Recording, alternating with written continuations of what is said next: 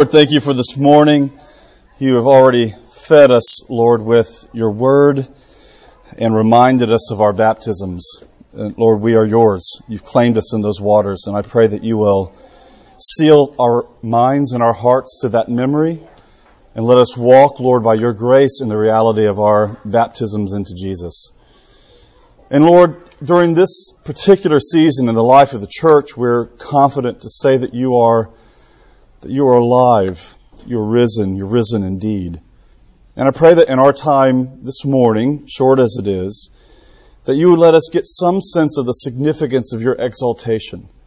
That you have risen, Lord, and risen to the right hand of the Father, and there you remain even now, interceding for us by the Spirit to the Father. And I pray, Lord, that today you would let our hearts and our minds be open to that it would shape our understanding of you and our understanding of ourselves. So, Lord, if any of that happens this morning, we know that it will be because of your own presence and your own grace. And we ask these things in the name of the Father, and the Son, and the Holy Spirit. Amen. Hey, y'all. Come on in. You're in the bad section again, I'm afraid. I would love to say that this morning is going to be coherent. But I don't think that it is. My general thought this morning with you is to think about some of the major implications of Jesus' exaltation, his resurrection. We talked a couple weeks ago, if you remember on Palm Sunday, for those of you who are here, we talked about Jesus' humiliation. Two aspects of Jesus' person and his work. He humbled himself, that is, God took on human flesh. He became what he was not, so that we could become what we are not. So we talked about that with a special focus on an exposition of Isaiah 53. And today I'd like to talk in a little bit more of a hodgepodge way about the significance of his exaltation, that is, Jesus, fully God, fully man, now exalts our own humanity to the Father and brings humanity, redeemed humanity, into the very life of God. I mean, that's what I want to think about with you and the significance of that reality. So I'll back up and get into that a little bit. I was a graduate student, it was hard to believe now, sort of a decade ago, and I was in a graduate seminar in St. Andrews, Scotland, where we happened to be. And this was during the time, and some of you may remember this, especially you History Channel watchers. They discovered an ossuary, a little crypt, that they thought, and a lot of scholars were really convinced of this, that the ossuary said James, the brother of Jesus, in Aramaic. And so they were pretty sure that was I think it's been proved to be bogus now, but at that point in time it was a big deal. It was on display in the U.S. People were going to see it. And one of my own professors at the university I attended, Richard Balcom is his name, did a seminar on this James ossuary. He was actually, and he's a very careful typically British New Testament scholar, but he was excited about this. And so we did a seminar on this. We were all sitting around, and I didn't know what he was talking about, but we were listening, and he's talking about the Aramaic and why he thought this was the real deal. And in the middle of his lecture, he said to our small table, and it's very likely that this ossuary contains the bones of Jesus. Now, he meant to say James, but he said Jesus, and in his classic sort of Richard Balcom style, he stopped and cocked his head and he said, "Oh, I meant to say the bones of James. If we find the bones of Jesus, those are the bones we don't want to find." Right. Similarly, if you can follow the History Channel, there was a big event that happened, 2, 3, 4 years ago, where they thought they found, these two archaeologists thought they had found the family grave of Jesus. Do you remember this one? Did you watch that? One fellow who was responding to it, he's not really a believer. The fellow replied to it saying that he called it archaeo-porn. That's what he called it. It's not very good. But there was this big to-do on the Discovery Channel or the History Channel, and then afterward, Ted Koppel moderated a debate. Do any of you remember this? I thought this was fascinating. So here's Ted Koppel, and you have the two guys who thought for sure this was the Jesus family tomb, with Jesus' tomb probably in there, and his bones in there as well. And then you had three detractors who were on the other side. And Koppel moderated this in a very brilliant way. And there was a Catholic priest there. There was someone else there, I can't remember, and then an evangelical New Testament scholar. And something was said to the effect, I think it was actually the Catholic priest, said something to the effect, at the end of the day, if we find Jesus' spleen or a femur, it's not really going to be troubling to our faith. And the evangelical was there. I saw him. We've had this guy at Beeson before. Daryl Bach is his name. He began to just squirm. I just knew it was coming out. And he said, well, actually, if we find Jesus' spleen or his femur, that's really bad news for Christians around the world. The resurrection, the physical bodily resurrection, is important for multiple reasons. But one of the primary reasons that it's important is because, let's just put it out there from a Pauline perspective, our salvation is on the line because of it. If Jesus is not raised bodily, if His true humanity has not been raised to the Father now, so that Jesus right now, and I want us to sort of think about this and try to just conceptualize it on some frame. If Jesus right now is not corpuscular, bodily. If He doesn't have a body right now, then our salvation or the redemption of humanity is not real. I mean, this is why Paul says in 1 Corinthians 15, and we're going to go there again before the day's over. This is why Paul says in 1 Corinthians 15, if Jesus is not raised from the dead, then we are of all people most miserable. If I were Eugene Peterson and translating that into the Message, I'd probably translate that this way. If Jesus is not really alive, let's all go to Vegas, right? That's what kind of. Why? Because this is the whole shooting match. Another scholar who I like to follow, a fellow named Hans Frey, a German scholar, ended up teaching up at Yale for a while. Hans Frey wrote a very interesting book that really was one of those DOA books, Dead on Arrival, right? It just didn't have a huge impact on the field.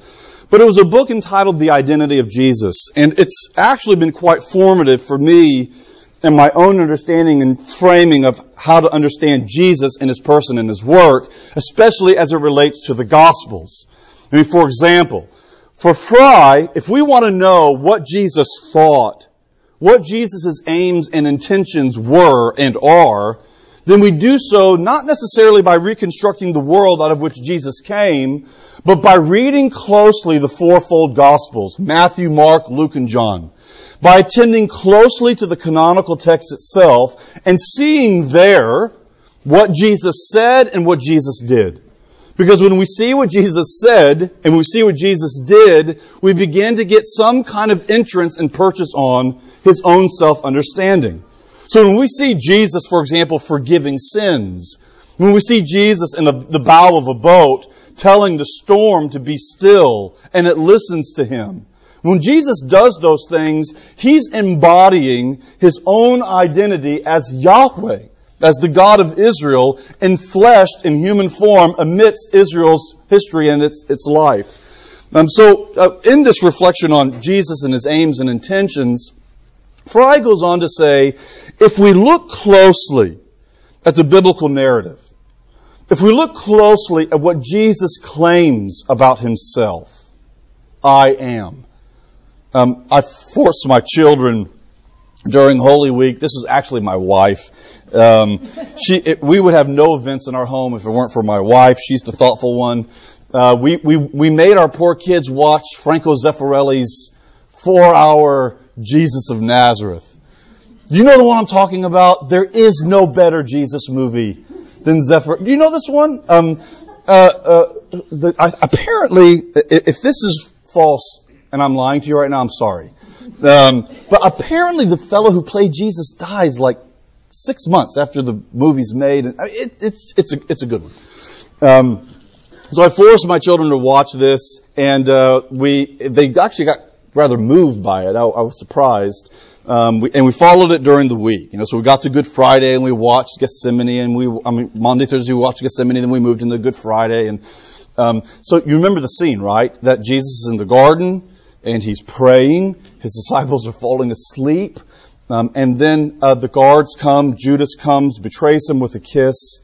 But there's a line in one of the Gospels where Jesus says to them, "Who are you looking for?" And they said, "We're looking for Jesus." And he says, it's one of these sort of interesting one-liners in the Bible that then we just move on from. But he says, "I am." And do you remember what that Gospel says? And then they all fell back.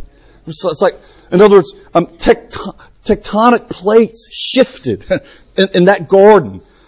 Universal plates shifted that forced these people to fall back under the declaration that came from Jesus' lips that He is. I am. There's other weird passages too that we often forget. What one of my colleagues at Beeson calls the thriller passage in Matthew. When all the dead people come out and sort of visit one another. Like that's another, let's just move right over that one, right, and move on. The Greek Orthodox love that in their icons, by the way. You'll see this in the iconography of the Orthodox Church, where you'll have the crucifixion and you have people coming out of their tombs. I mean, it's the thriller passage. I'm not quite sure what to do with it, but there it is. So here you have Jesus saying, "I am," and it forces them back. Before Abraham was, "I am," Jesus says. I mean, this is a claim about Jesus' own understanding about His identity. And His identity is, "I am." I am. You remember the scene, don't you, in Exodus chapter 3, the famous scene where Moses has an encounter with Yahweh. He sees that bush that's burning. It's a favorite story in our home. The bush that's burning but not consumed. And he walks up to that bush and he has an encounter with God. And Moses asks God to reveal His name, which we've talked enough in this class here to know the significance that the revelation of the divine name is the revelation of God's own character. And what does God say? "I am who I am. I will be who I will be." My identity, my person, will be unveiled for you, Moses, in my redemptive movement toward my people. Do you want to know who I am? I am who I will be. I am. I exist, and my being is wrapped up in the redemption of humanity, in the redemption of my people. I mean, this is why Jesus in John chapter 17, the night before He dies, prays that high priestly prayer, which I wanted to get to a little bit this morning, but He prays that high priestly prayer. Let me frame it for you this way. The last act that Jesus does before His obedience on our account moves from being active to passive. He lives His life for us, and then He dies our death for us. His active and His passive obedience. The last act in John's Gospel that Jesus does in His life of active obedience for you and for me is that He prays. And He prays for you and for me. The last thing that Jesus does is He prays. And one of the things that He prays is, "Father, I'm going to reveal to them your name." This is strange. Of course they knew the name.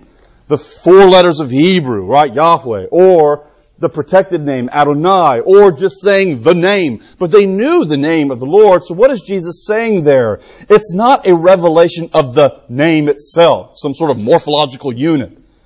It's the revelation of the character of God's name. It's like Exodus 3 all over again.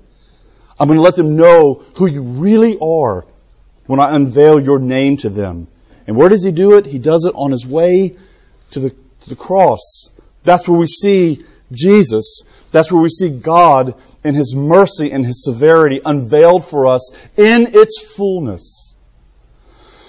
So when Jesus says, "I am," when He makes a claim about His own identity that's wrapped up in the very life of God itself, what we begin to see, and again I'm leaning on Fry here, but what we begin to see is the resurrection should not surprise us.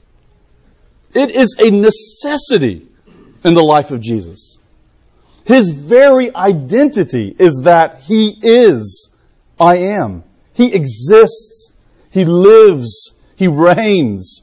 So for Jesus to bust forth from the tomb in His exaltation, in His resurrection, the whole gospel narratives build for us a kind of expectation that it had to be this way. Look at who He claimed to be. Death could not hold Him because He is the I Am. So when we think about Jesus and His resurrection, we think about Jesus and time as we move forward in the church calendar to the ascension, where He brings humanity into the very life of God itself. I want to think about a few things for you with that as that pertains to you and to me. Number one, and if you have Bibles or iPhones, we can look at this. 1 Corinthians chapter 15. I want to read this to you here.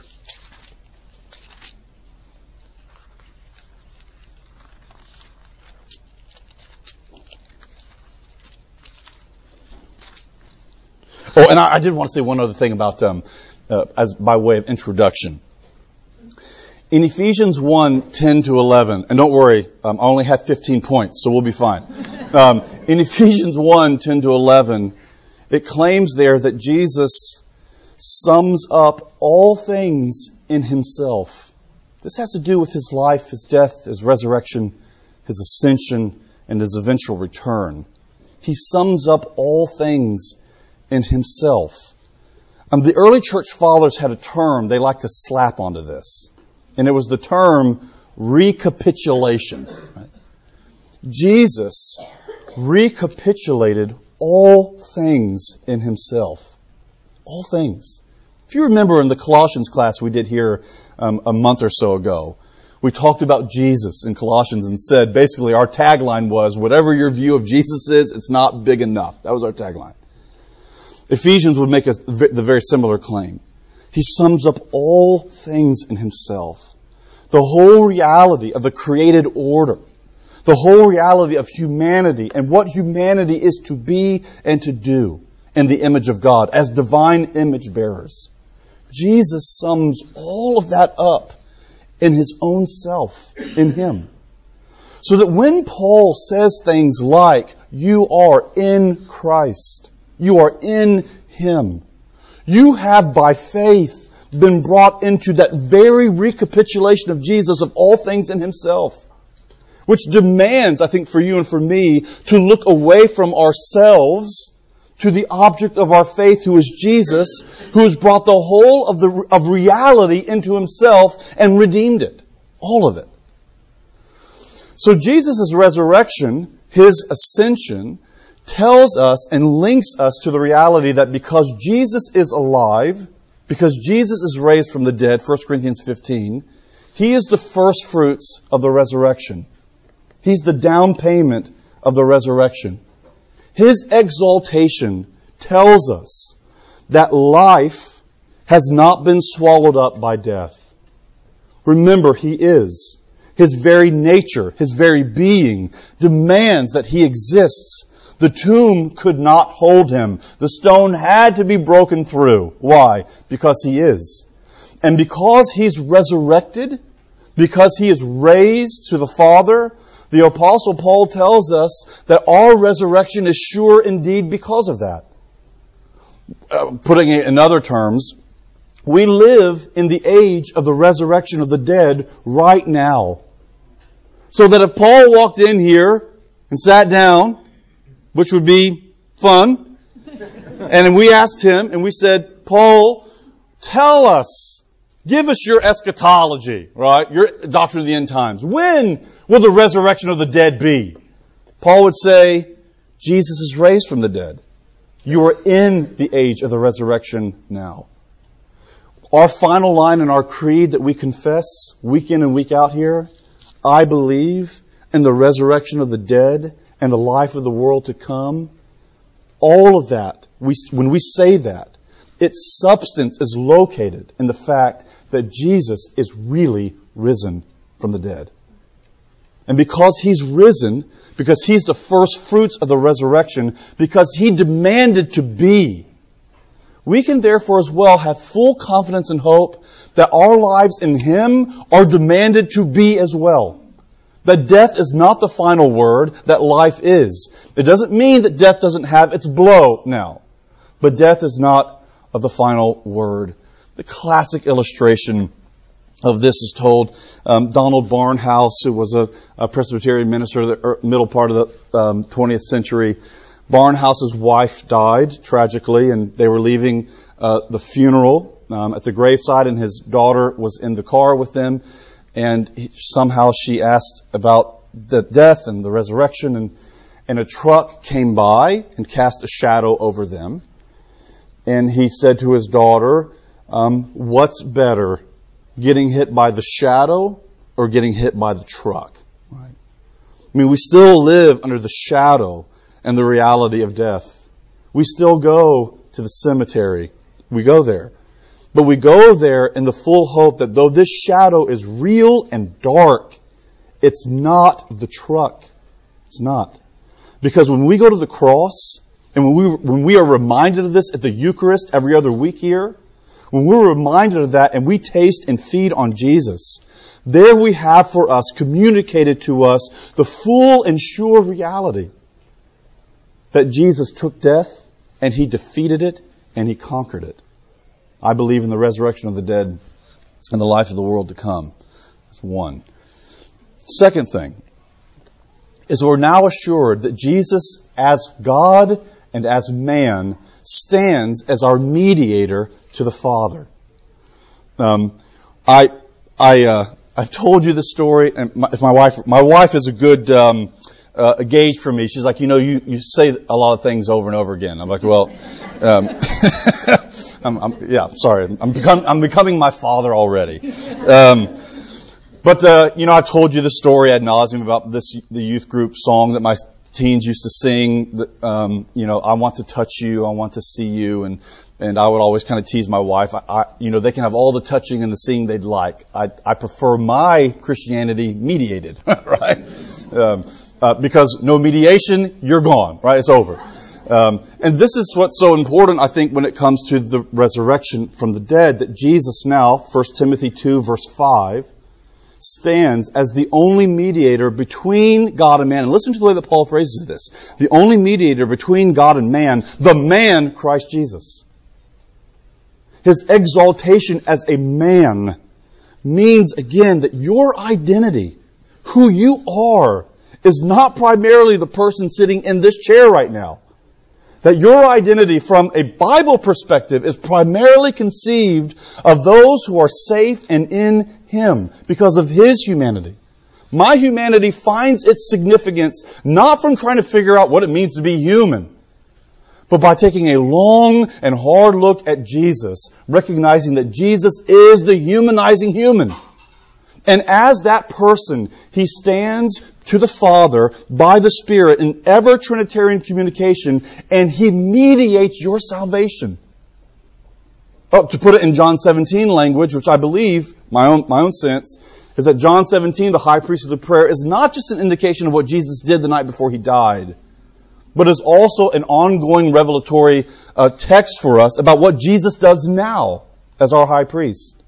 And what Jesus does now as a man, fully God, fully man, is He prays for you. He intercedes for you. His resurrection assures us and assures you that those prayers are effective. I yanked a book off my shelf this morning, kind of getting some thoughts together. I yanked a book off of my shelf, and I should have brought it and read you the quote because I'm going to botch it. But basically, this Eastern Orthodox theologian was arguing that when Jesus prays for us, that what He does is He also takes our prayers, your prayers and my prayers, receives them into His very life, and by the Spirit prays to the Father what really we should be praying. In other words, Jesus cleans it up for us. Which is great news, right? Well, what does Romans 8 say? I mean, at the end of the day, we're not really even sure what to pray for. Just got this groaning that comes out. I mean, I grew up in a pious world, and I'm grateful for my pious upbringing. Though I might have a twitch, but I'm great. No, I'm joking. I grew up in a very pious world, and I can remember even being on staff at a church where some younger Christians were around some older Christians in prayer meetings. And now, I'm not going to be very nuanced here, so brace yourself. But the younger Christians we're kind of blown away by the finesse and the profundity of these older Christians' prayers. Now, part of that is, frankly, the nature of lived life, and that's a good thing. We need to be around older Christians who've been praying longer. Amen. But I also think that kind of underneath some of this was a recognition that the quality of our prayers are in some sense measured by our ability to turn a phrase and to maybe create a moment. I don't know. I don't want to read into that too much. But what has given me a big bear hug in my prayer life, because I know what those feelings are like. I mean, if you want to start feeling guilty, let's talk about prayer, right? Now, what I know about in my prayer life, the big bear hug that's come to me from the recognition of Jesus' mediatorial role in my life as my high priest, is that really I can pray whatever I want to Him. Because by His grace, He takes it. And by the Spirit, He cleans it up. And then He presents it to the Father on our account. It's why it's not a bad thing, frankly, for a lot of our prayers to be marked by this addendum. Jesus, please pray for us. Please intercede for us. Please remember us in your life before the Father. Okay, we got time. Colossians, one more thing. I told you it's a bit hodgepodge. Colossians chapter 3.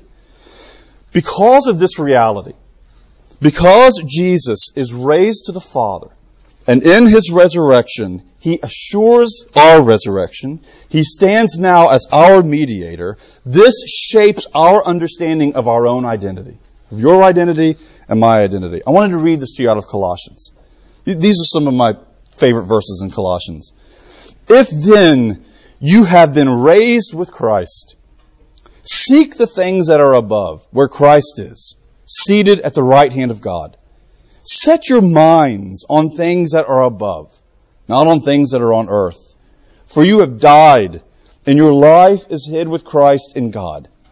When Christ, who is our life, appears, then you also will appear with Him in glory. If then you have been raised with Christ, seek those things which are above. I mean, this is one of Paul's favorite motifs. Your citizenship, your identity, is already above. It's already located in the heavenly realm. That's who you are. That's your citizenship. Now, by the way, the implications of that for our earthly lives, because I don't think Paul is calling us here to some kind of Gnostic spirituality that's disembodied and disengaged from the real world. I don't think Paul's doing that at all. Paul's too engaged in the real world to be saying that. But I think what Paul is giving us here is a theological framework for how we negotiate our own existence in this world. And we negotiate our own existence in this world by recognizing that our primary citizenship is not in this world, but is already in the heavenly place. The implications of that are enormous. Enormous. I mean, even in the prayer that we sing that comes out of David's famous prayer for the dedication of the temple, all things come of Thee, O Lord, and of Thine own have we given to Thee. That prayer that we pray when we give our money to the Lord is deeply rooted in this, I think, Pauline reality, and that is everything in our lives comes under the umbrella of the Lordship of Jesus. Because our citizenship is in heaven, we're not allowed to bifurcate our lives, to dissect our lives, to compartmentalize our lives, to create life silos, right? This is my life. I'm thinking about this in my life right now. This is my life at Southside Baseball on Saturday. There I'm going to yell and maybe swear a little under my breath. And I'm saying I had a hard day yesterday. All right. This is my life at the baseball field. This is my life at here. This is my life. And we go on and on. That's not the way in which Paul will allow us to frame our identity. It's not the way in which God is going to allow us to frame our identity. Why? Because we've been risen with Christ. In our baptisms, right? We've been risen with Christ. In our recognition of what those baptisms are by faith, we recognize that we've been risen with Christ. We went down and we've come up in Christ. I mean, that shapes the way in which we view everything. Everything. our work, our families, our relationships, the way in which we romance, the way in which we grieve, the way in which we die, all of it is shaped by this reality right here because Jesus is raised and exalted. And because we're in Him, and because that's our identity. It shapes everything in our lives. And frankly, I think the Christian life really is a continual wrestling with that reality. That our lives are full and complete in Him. Can I read you something from my favorite 20th century dead man? You know who that is. Karl Barth. I can't help it. This is what he says in his Doctrine of the Reconciliation. We shall speak correctly of the faith and the love and the hope of the individual Christian only when it remains clear and constantly becomes clear that although we are dealing with our existence in Jesus Christ as our true existence, that we are therefore dealing with Him and not with us. And with us only insofar as absolutely and exclusively with Him. In other words, this is what I think Paul is telling us in Colossians 3 and what Barth is getting at here in that very obtuse, I can tell that landed real well, that quote. What Barth is getting at. That our existence and coming to terms with what it means to be a Christian and to be human is only going to find its true resonance and its true goal when we recognize that all of that ultimately has to do with Him. All of it. Last thing.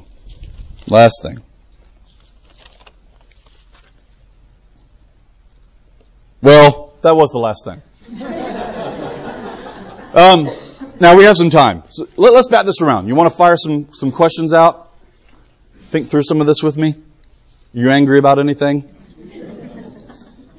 Well, I guess my inability to pull off the great commandments to love God with all my heart and my neighbors as myself, that I trust in faith that in heaven that's what I will do all the time quite perfectly. Is all of those, you should say, commands that Christ gives us that are ultimate perfections, that we in heaven will be able to do that.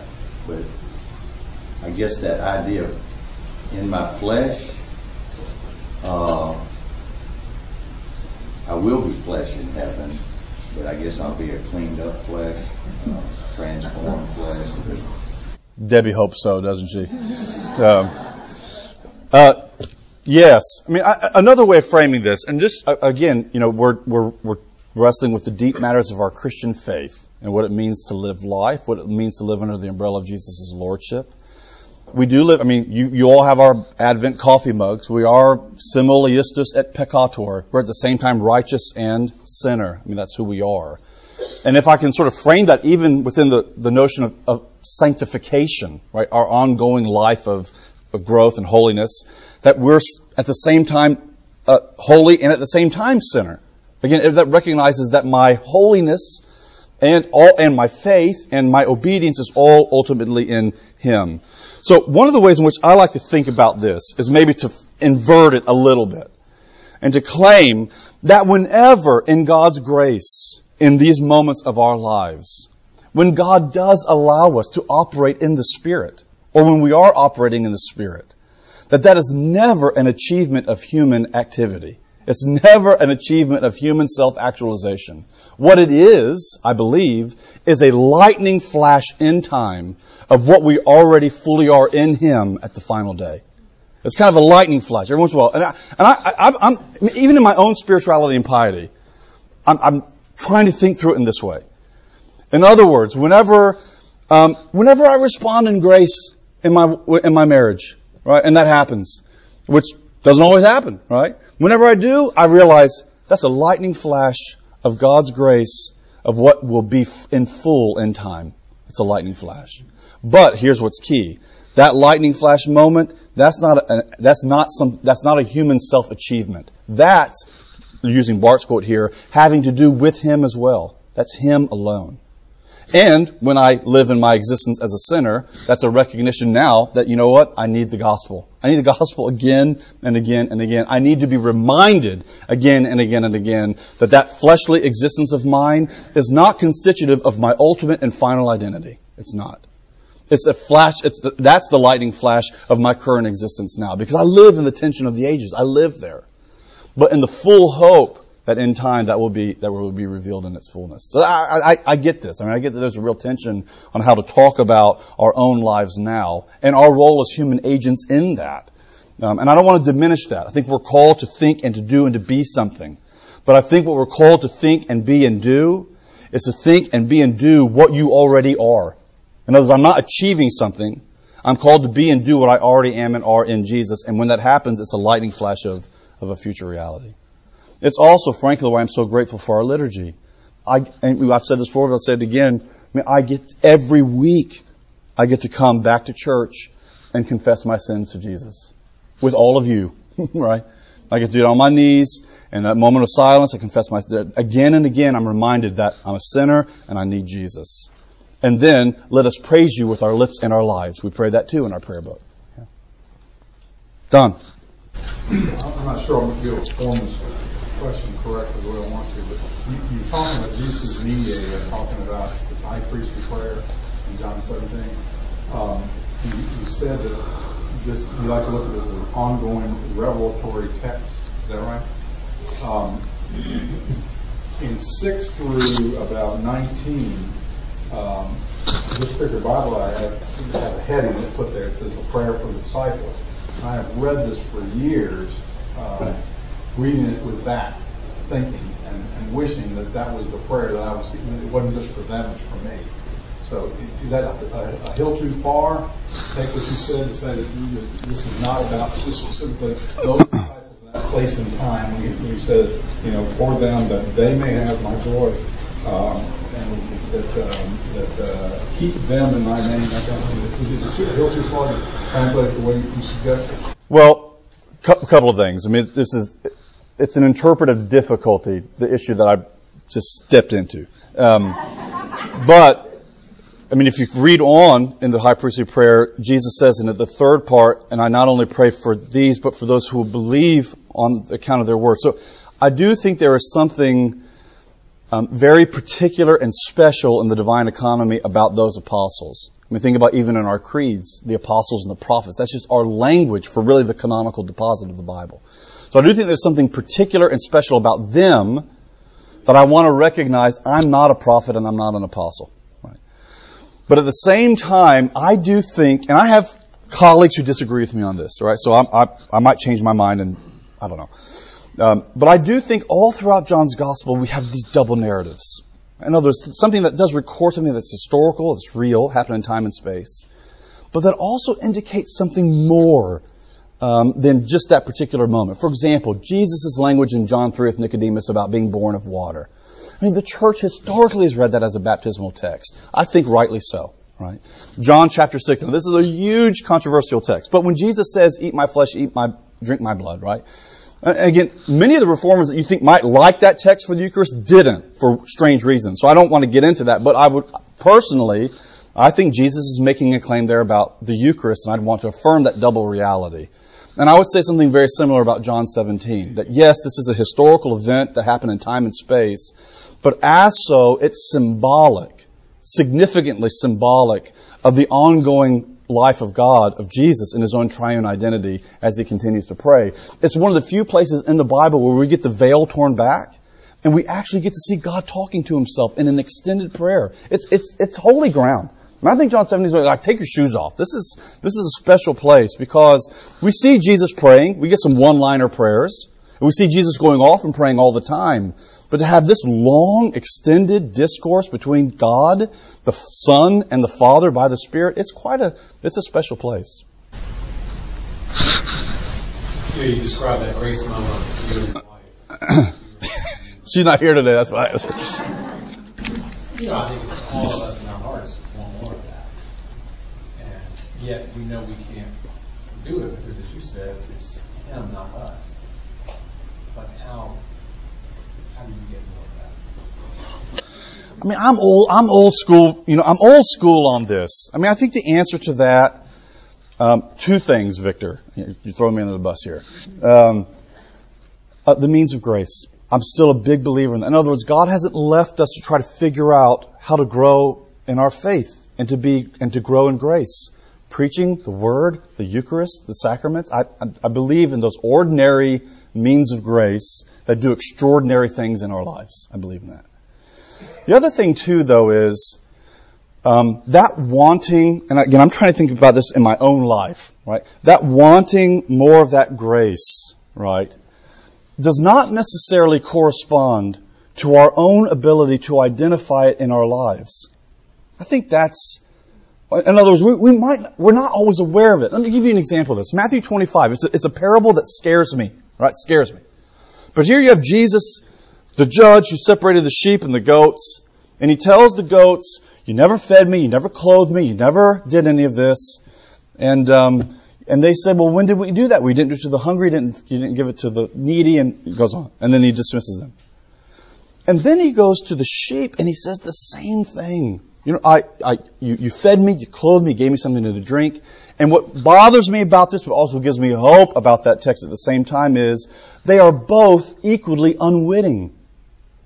In other words, even the sheep go, when did we do that for you? Oh, when we did that, right? I heard Haddon Robinson, who's kind of one of the prince of preachers in American evangelicalism, give a sermon when I was in seminary on that text. And he said, I think it's going to go something like this for me. All right, I'm going to stand before the Lord, and the Lord's going to say, you fed me, or you clothed me. And I'm going to say, oh, was that the year that I was, the president of the Evangelical Theological Society and brought a paper on homiletics and hermeneutics? And Jesus says to Robinson, actually, I don't know what you're talking about. I don't go to those meetings. I'm not there at that. What I'm talking about, Haddon, is that time when you were really busy and your schedule was full, but you found out that your student's father had just died, and you went and spent the afternoon, cleared your schedule, spent your afternoon, and Robinson says, I don't even remember that, Lord. Well, you might not remember it, but when you did that, you did it for me, right? And then he goes on. So in other words, I think our ability to kind of chart our growth, right? We've got it at our home, our kids. He's 4'3", now he's 4'5". We chart our kids' growth. I don't think we do that in our spiritual life. I don't think we have any growth charts where we go, and now I'm 6 foot, right? I'm a full mature, I'm eating meat as a Christian now. I don't think that's the case. I think our ability to self-diagnose and to diagnose our own fruit is really probably the wrong road on that. In others, I think we'll just be surprised. That's more to say on that, but that's maybe sort of getting at it. But wouldn't grace be that moment that passes all understanding when we're in our deepest pain, but we do recognize that God is with us, that we see no way out, but we, like Job sitting in a heap of ashes, we know that our Redeemer lives. And so it's not just those moments that we not necessarily take credit for, but we feel good about being good. No, that's a good word. That's a good word, yeah. Yeah, we're not talking here about Stoic Christianity. We're talking here about a Christianity that allows into the very fabric of our existence all the complexities of being human. All of them. With the full recognition that everything that you just said is true. Yeah. Yes, ma'am. A scripture that opened my eyes and has meant so much is when Paul says, it is Christ in you, the hope of glory. We all failed, but He is in us in Him, and He in us. And that is the hope of glory. Yes, ma'am. Yes, ma'am. Thank you. We're going to let that be the final word. Let's pray. Lord, bless my friends as they depart. And Lord, I pray that you'll let us live under the reality that you are Lord and King, and that you are for us because of what you've done for us.